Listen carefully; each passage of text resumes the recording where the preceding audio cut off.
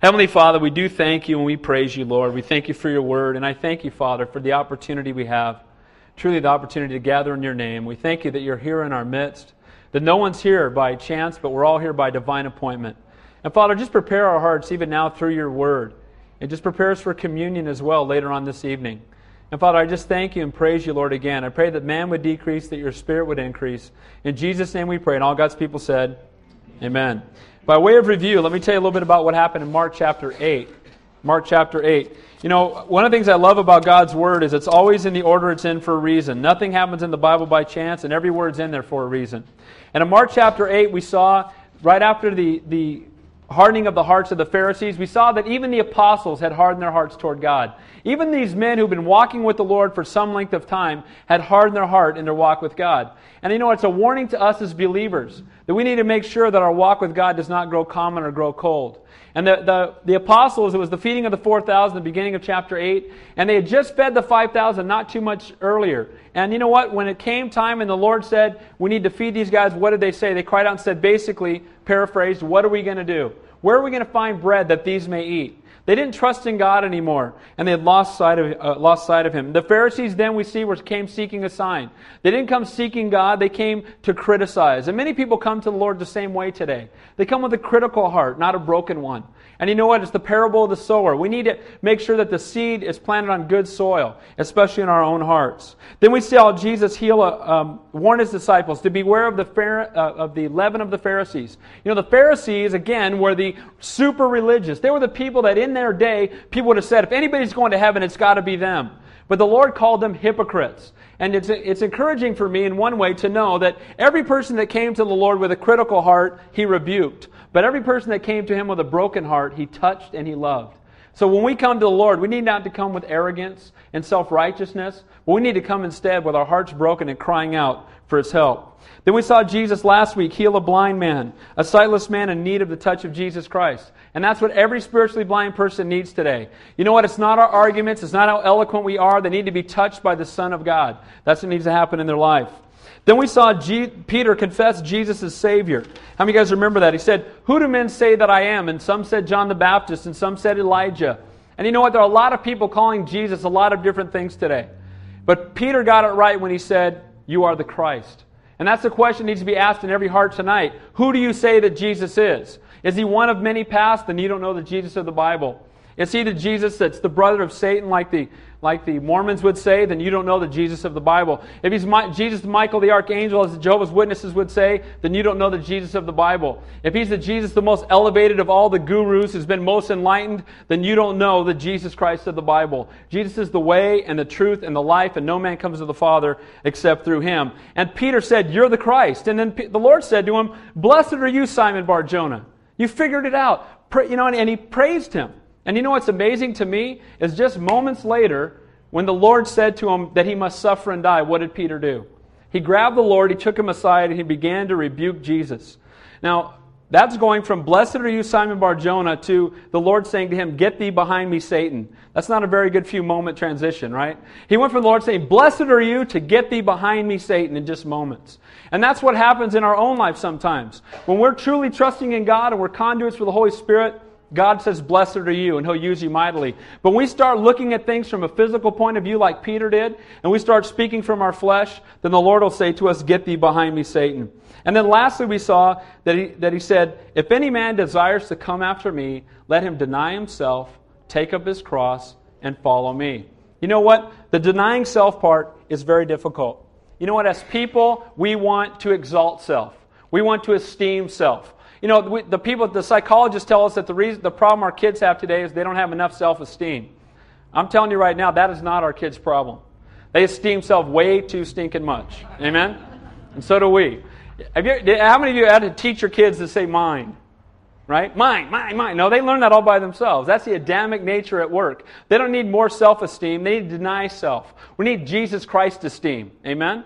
And so what happened, he said, deny yourself, take up the cross. Denying self is being Christ-centered and not being self-centered. Having Christ on the throne of my life. As John the Baptist said, I must decrease that He might increase.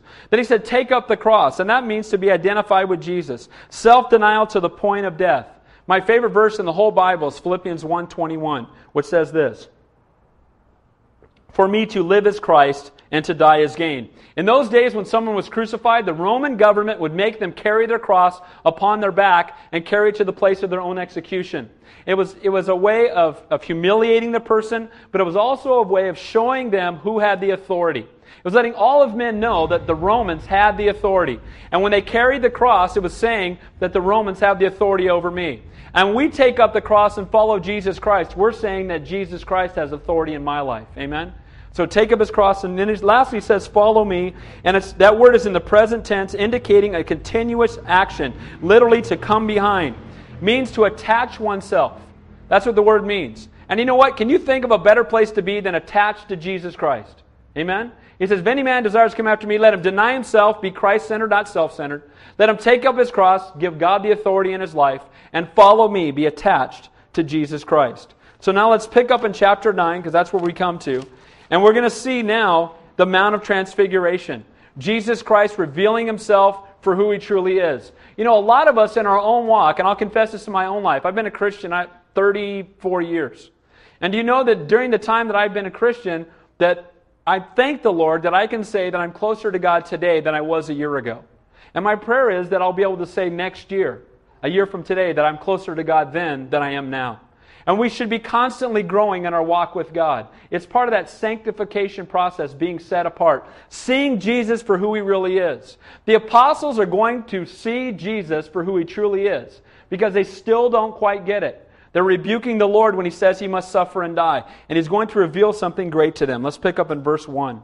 Let's go back and read verse 38. I want you to read this. It says here, for whoever is ashamed of me and my words in this adulterous and sinful generation, of him the Son of Man also will be ashamed when he comes in glory of his Father with his holy angels. That's talking about the second coming. And when Jesus Christ comes back, he will be ashamed of those who've been ashamed of him. And the Lord has called each one of us to not be ashamed. It takes faith to accept and practice. If any man desires to come after me, let him deny himself, take up his cross, and follow me. To live unashamed lives of both Jesus and of his words, because that's what it says in that verse. We need not to be ashamed of Jesus Christ or the words that come from his mouth. And on the Mount of Transfiguration, he's going to give them a dazzling display of exactly who he is. Verse 1. And he said to them, assuredly, I say to you. You know what? The only person who ever uses those words in the Bible is Jesus Christ. And every time he says, assuredly I say to you, we should always pay attention to what he says, but now it's of supreme significance. We need to really pay attention to what he's going to say. He says, assuredly I say to you, there are some standing here who will not taste death till they see the kingdom of God present with power. Now, some people have interpreted this many different ways. Shall not taste death until they see the kingdom of God present with power. Some have said that's Jesus' resurrection and his ascension, and it could have been. Some people say it's the coming of the Holy Spirit at Pentecost, because there were people that he's speaking to now that would see that. But you know what? I absolutely believe that if you look at it in its context, every time that you see this verse in all three, in Matthew, Mark, and Luke, all three times it's followed up with the transfiguration. So what he's talking about is, there are some standing right here as he's talking to the apostles and those that are standing there that will not see death until they see the glory of God, till they see him present with power. And we're going to see that as we take a look at this chapter tonight. We're going to see him present with power. Look at it says, verse 2. Now after 6 days, Jesus took Peter, James, and John and led them up on a high mountain apart by themselves, and he was transfigured before them. Now it says that 6 days. Again, the close proximity between the time that he made that statement, that there's those standing here that will see me with power, and the time of the transfiguration being so close together makes it very clear in my heart and in my mind that he's talking about him being transfigured. And it says, now, those who when he took them up on the high mountain, that's a sign for each one of us, something that should be happening in our own lives. He takes Peter, James, and John. One of the things our pastor over in San Jose always talks about, Pastor Don, is he talks about the fourfold ministry of Jesus Christ. He ministered to the crowd, to the 70, to the 12, and to the 3.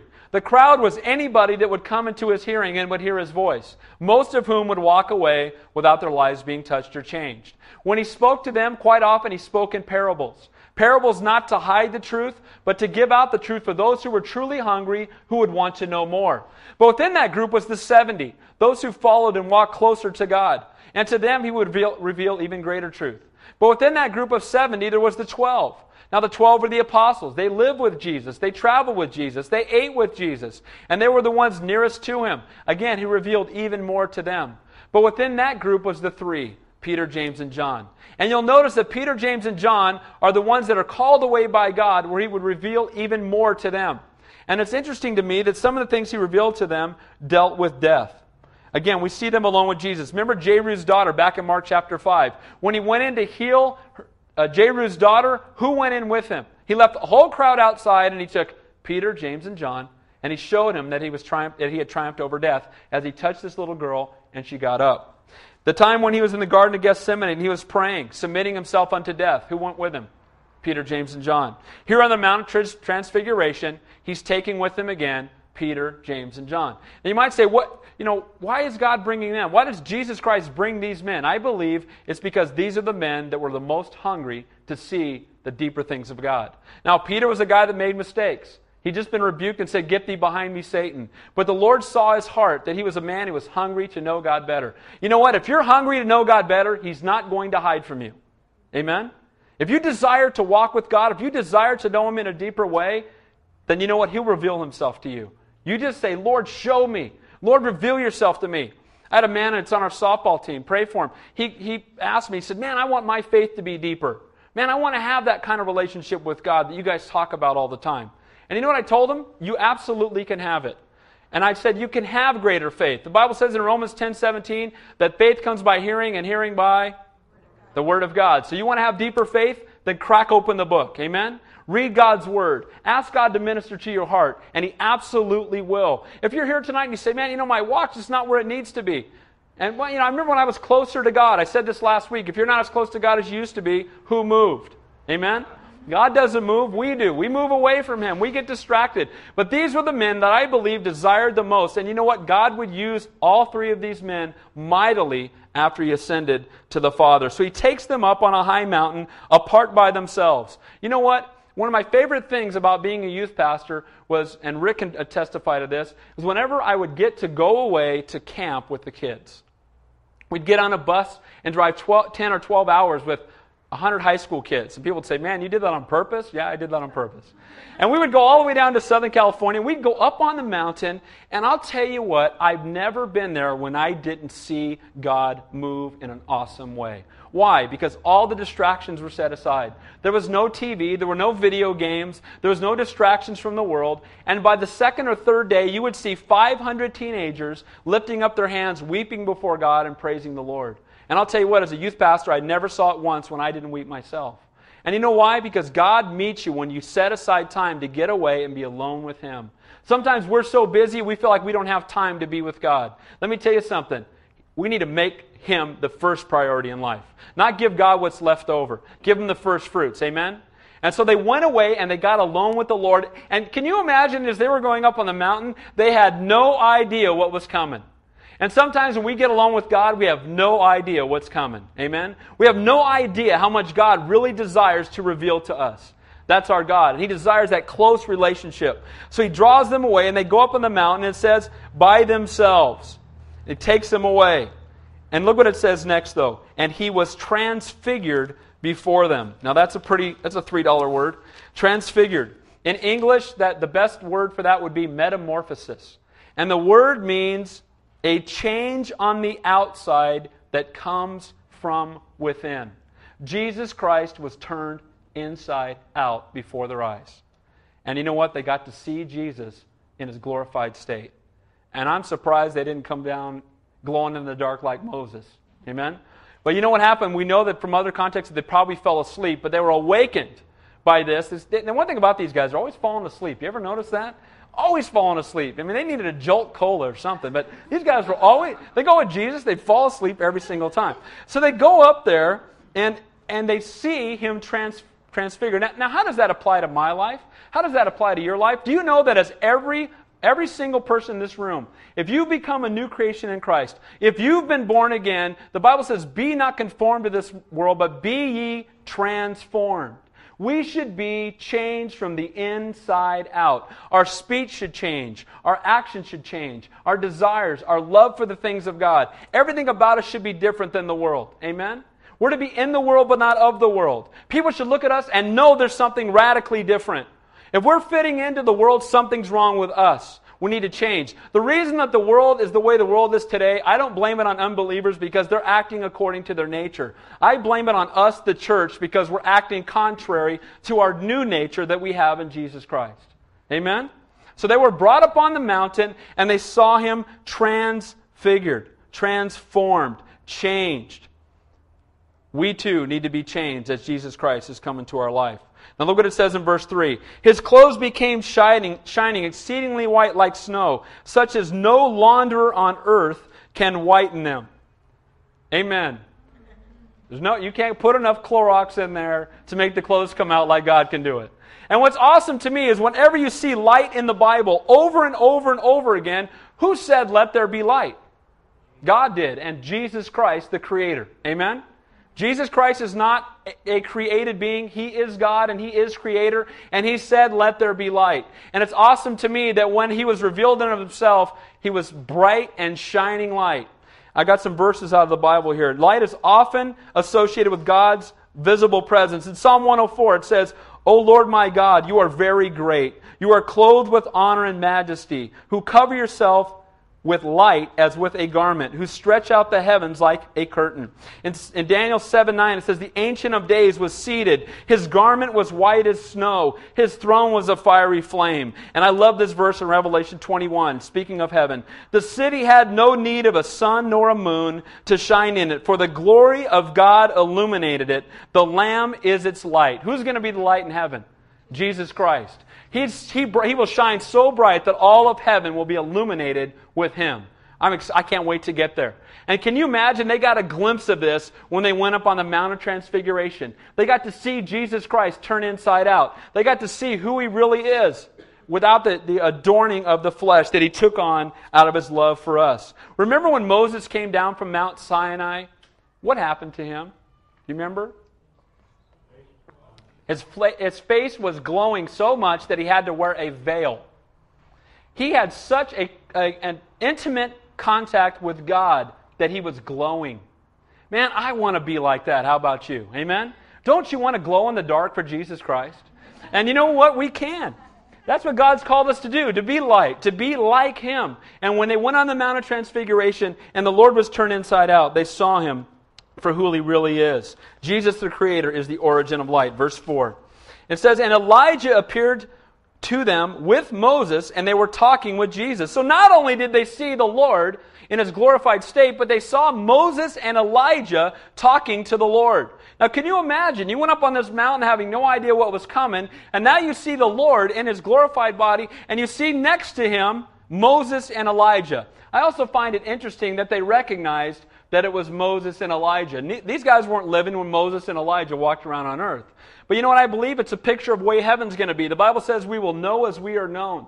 You're not going to have to introduce yourself to anybody in heaven. You're going to know everybody. Did you know that?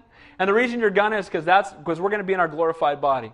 We're not going to be imperfect. We're going to be made perfect. Amen? So they recognized Moses and Elijah. And some have said, well, why would it be Moses and Elijah talking to Jesus? Well, Moses in the Bible is always a picture of the law.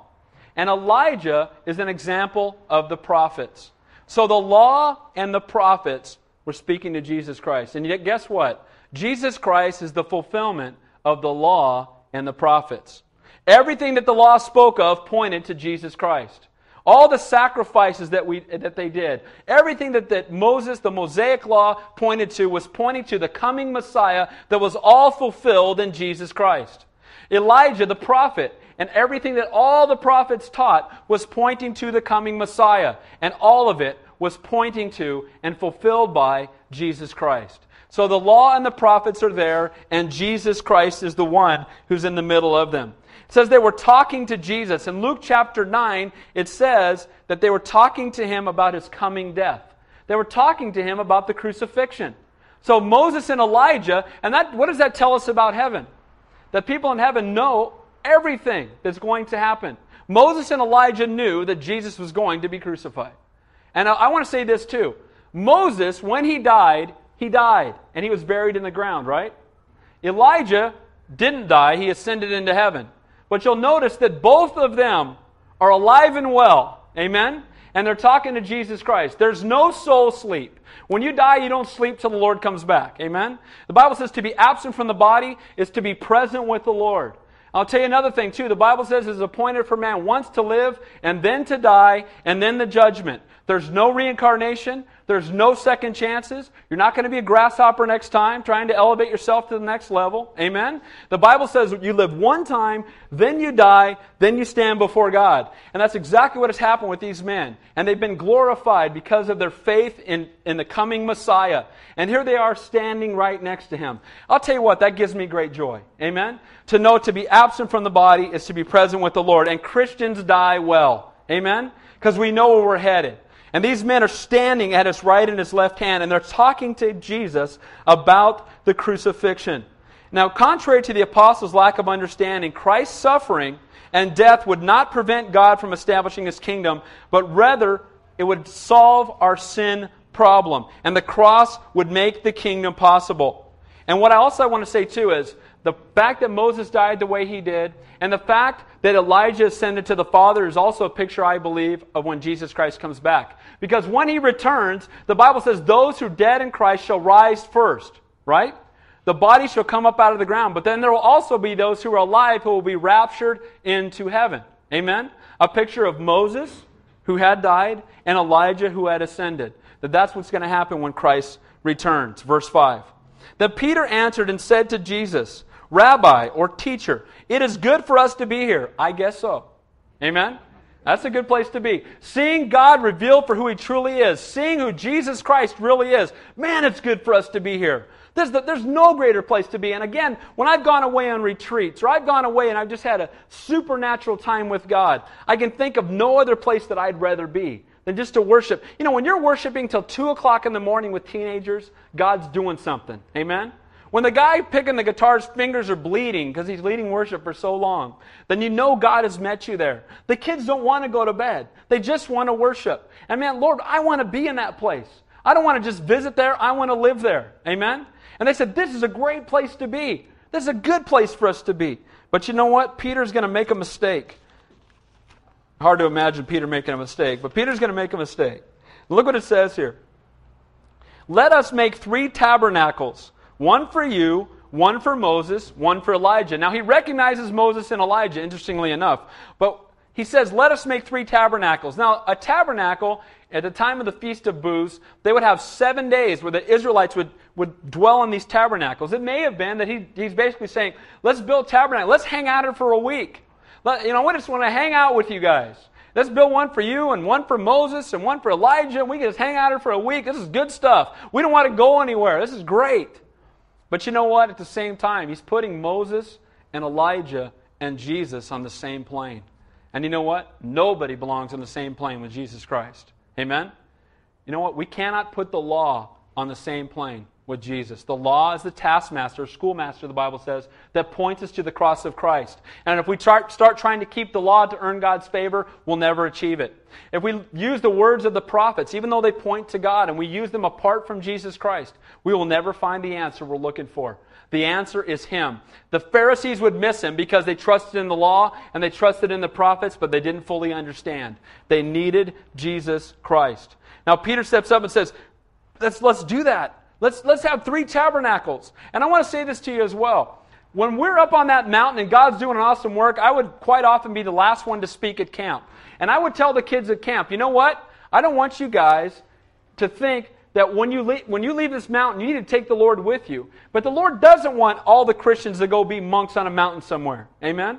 He saved us for a reason. And as we have been born again, we're to take what God does with us up on that mountain and take it down into the valley.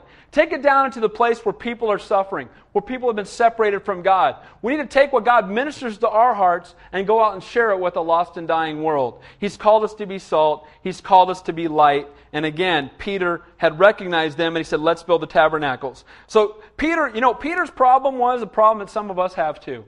Peter often would tell the Lord what he thinks instead of listening to what the Lord has to say. Lord, here's what you need to do. Lord, I got a plan. How many of you guys have ever heard that song, Whatever, by Stephen Curtis Chapman? He said, I made a list, wrote down from A to Z all the things I think that God can use me, the way God can use me. He said, I wrote it all out and gave it to the Lord and thought, man, that's pretty sweet right there. And then he realizes that he takes the list, he tears it up and throws it away and says, Lord, I'll do whatever. Whatever you say. And you know what? That's where our heart needs to be. And you know what? Like right now, some of you, be praying. We find out a week from tomorrow whether or not we get this building on Sunday mornings. But you know what? I have total peace. Because God is faithful, God is sovereign, God's in control, and we're going to be wherever God wants us to be. Amen? But if we don't get on Sunday mornings, we're going to find another place. And we have to meet in the park, we'll meet in the park. It's okay. Because wherever we are, that's where God's going to be. Amen? So praise the Lord. So it says here that he says to them, let's build 3 tabernacles, verse 6, because they did not know what to say, for they were greatly afraid. Verse 7. And a cloud came and overshadowed them, and a voice came out of the cloud saying, this is my beloved Son, hear him. Now when you look in the other text, God the Father literally interrupts Peter. Remember, Peter was just rebuked by God the Son, right? Get thee behind me, Satan. Now he's going to be rebuked by God the Father when he says, Peter, shut up. Peter, let's get some tabernacles and let's do this and hey, I got a plan and why don't Mister, I know everything. I know, Lord, you don't understand being a Messiah. Let me clue you on how to be a Messiah. We're supposed to overthrow the Romans. Oh, you know what? Let's build some tabernacles up here. Here's what we're going to do. I got a great plan. Shut up, Peter. That's what happened. The Lord says to Peter, this is my beloved Son. Hear him. That's some good counsel. Amen. This is the Son of the living God, the Alpha and the Omega, the Creator of the universe. Why don't we listen to Him? Instead of seeking our counsel, our wisdom, and our plan, why don't we trust God? He interrupted Peter while he was still speaking and said the same words to him that he said when Jesus was baptized. This is my beloved Son, in whom I am well pleased. The vision did not in and of itself. Look what he says to him. Hear him. He doesn't point him to the miracle, the transfiguration. What does he point him to? Hear him. What would that be? That would be the Word. Amen? He doesn't say, heed the miracle, even though the miracle was awesome, even though he gave him a picture of heaven, even though he let him see Jesus transformed. What did he point him to? He pointed him to His Word. He said, hear him. Heed His Word. That's the same counsel that God gives us today. Hear Him. Don't put the law and the prophets on the same level with Jesus. Trust in Him. In the companion text in Matthew 17, it says when the Lord said this to him, to them, they all fell on their face. When God the Father spoke, guess what happened? People fell down, and they were broken before Him. But you know what's interesting to me? It says in Matthew 17 that when they fell, that Jesus went over and He touched them, and they looked up. And you know what's awesome to me? Is that if we do not know God the Father, there needs to be fear and trembling. Amen? If you don't know God in a personal way, then you should be afraid. You should fear God and fear God's wrath. But know this, God loves you. And He loves you so much that His Son came and suffered and died that you might have eternal life. And if you have if Jesus Christ touches your life, guess what? You have nothing to fear anymore. Amen? And the Lord touched them and He didn't fear anymore. It says they stood up. So they were touched by Jesus Christ. And I love that. He came and touched them and said to them, do not be afraid. The voice of God knocks people down in brokenness, but Jesus Christ's touch wipes it away. Before God the Father, we're guilty. But when Jesus Christ touches us, we're not guilty anymore. Amen? Because of what He did for us upon the cross. Verse 8. Suddenly, when they had looked around, they saw no one anymore, but only Jesus. Man, I'll tell you, that's the best place to be, isn't it? They looked around and Elijah and Moses weren't there anymore. Because the law and the prophets at some point will pass away. But the Lord will endure forever. Amen? Jesus Christ was pointing people, the prophets and the law were pointing people to Jesus Christ. And they saw Jesus only. How wonderful it would be if we were so focused that we saw Jesus only. May we not try to keep the law, try to focus on the prophets. May we keep our eyes on Jesus only. Peter could not understand why Jesus would submit to the evil men and willingly suffer. The transfiguration was God's way of teaching Peter that Jesus will be glorified when we deny ourselves, take up the cross, and follow Him. The cross is not a place of death and defeat, but a place of glory and victory over sin and death. The world's philosophy is, save yourself. God's desire for each one of us is that we would yield ourselves to Him. Amen? That's the difference. It totally diverges from what the world has to say. They saw Jesus only. Man, I wish I could do that day in and day out. Amen? Don't you wish that through every circumstances you could look at it through the eyes of Jesus Christ? Well, we can if we will seek His counsel and ask Him to guide and direct us. Verse 9. Now as they came down from the mountain, He commanded them that they should tell no one the things they had seen till the Son of Man had risen from the dead. I guess that San Jose traffic finally ended. Everybody's showing up. God bless you guys. We're glad you're here. Must have been heavy. Because of the signs and wonders, many wanted to make Jesus king.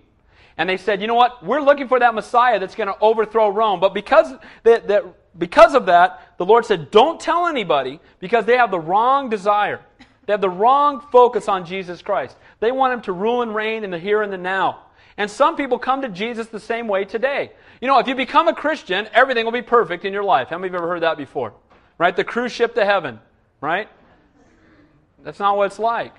You know, when we walk with God, we are going to be persecuted for our faith, the Bible says. We're going to go through difficulties, but here's the difference. And I want to say this too. I hear people say it's difficult to be a Christian. I refute that. I say it's difficult not to know God. Amen? I say it's difficult to walk around this world blind and dead in your trespasses and sins. When you're born again in Jesus Christ, then bring it on, because it's all good, because God's in control. Amen? No matter what happens, praise the Lord. There's nothing I would rather be than walking with Him. There's no place I would rather go. And you know what? He said, don't tell anybody, because they won't understand. They'll just want to make Him king. Verse 10. So they kept this word to themselves, questioning what the raising from the dead meant. Now, does it show that the apostles still don't get it? Had He not told them already that He was going to die, that 3 days later He would raise from the dead, but they still didn't understand? The same thing can happen to us today if we're not. We need to say, Lord, help me to understand. Give me wisdom, Lord. I need your Holy Spirit to illuminate your word to me. Without you, I cannot understand anything. So what they had seen, they didn't fully understand. Old traditions die hard. The tradition was that the Messiah will come and overthrow Rome, and then we'll all rule and reign on earth. And now the Lord's bringing a different message, and it's difficult for them to hear. Some of you in this room tonight have grown up in churches that are heavy on tradition. And some of those traditions have nothing to do with the Bible. Some of you have grown up in churches where you think you got to fulfill all these rituals for God to somehow love you back. Let me tell you something.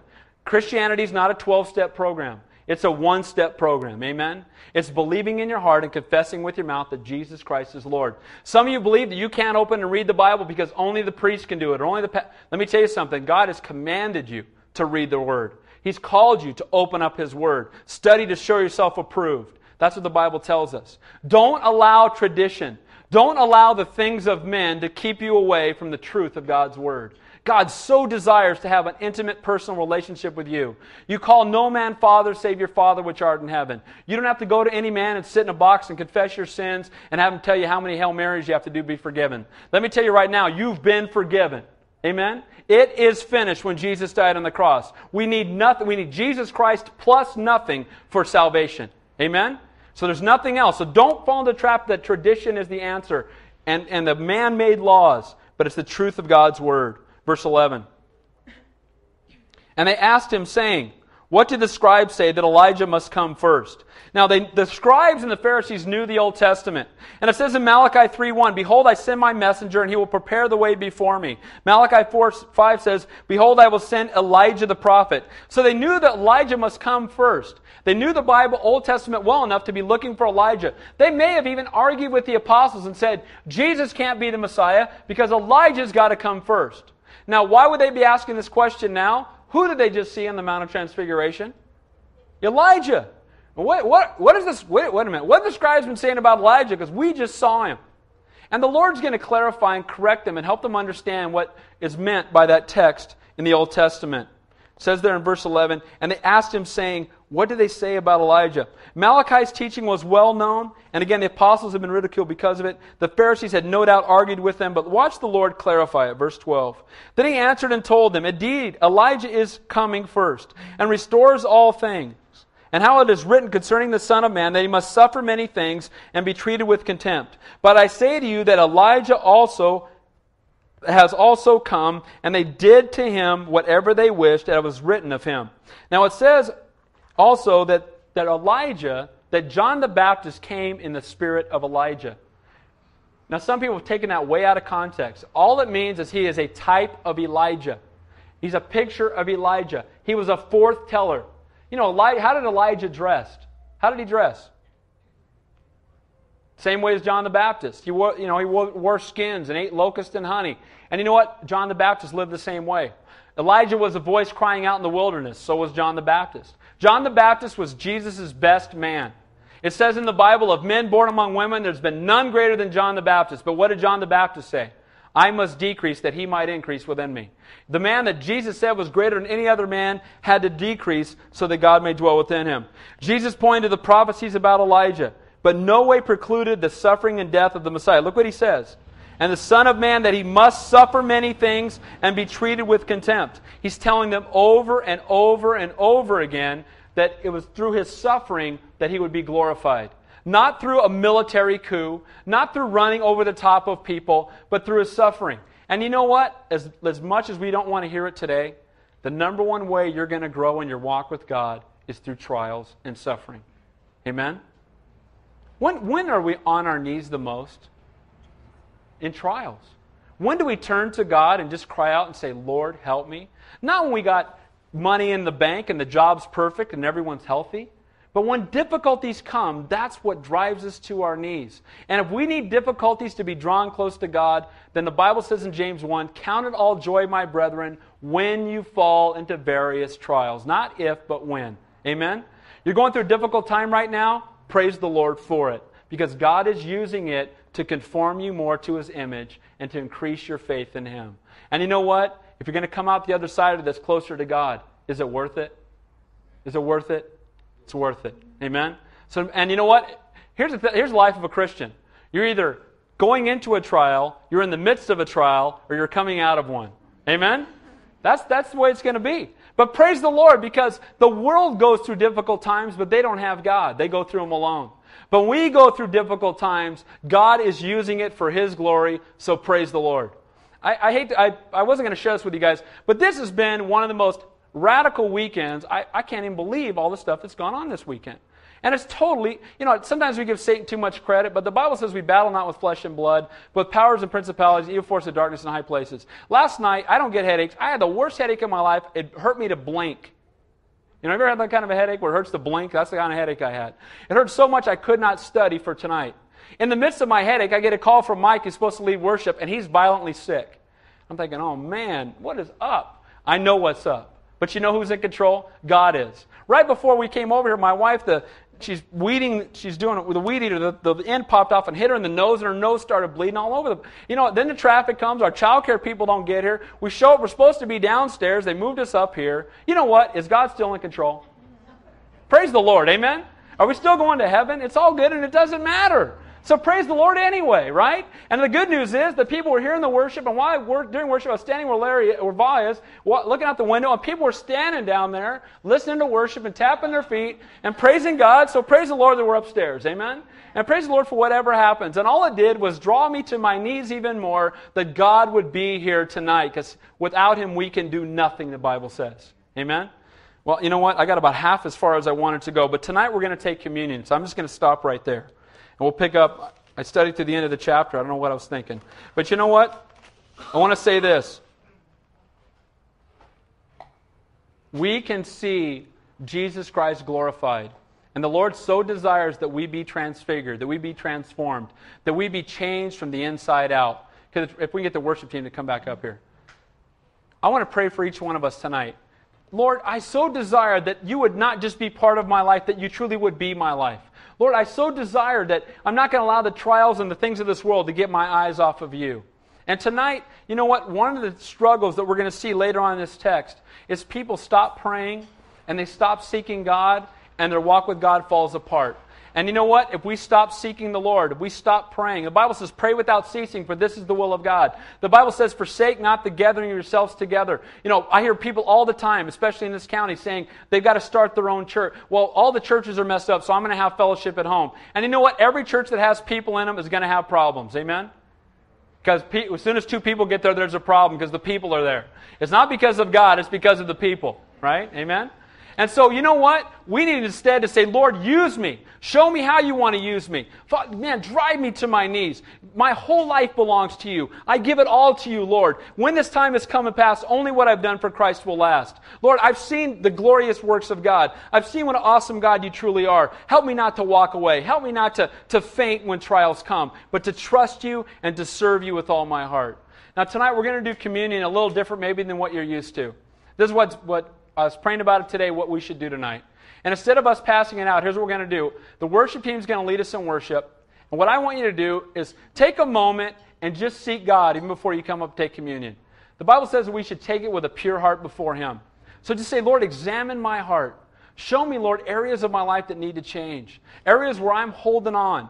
And Lord, where I haven't given it to you. And just confess to Him and quietly to yourself, Lord, take this away from me.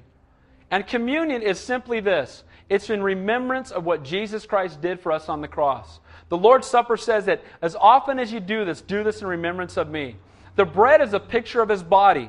And Jesus said, this is broken for you. It's a picture of the suffering that Jesus Christ went through to pay the price for you upon the cross.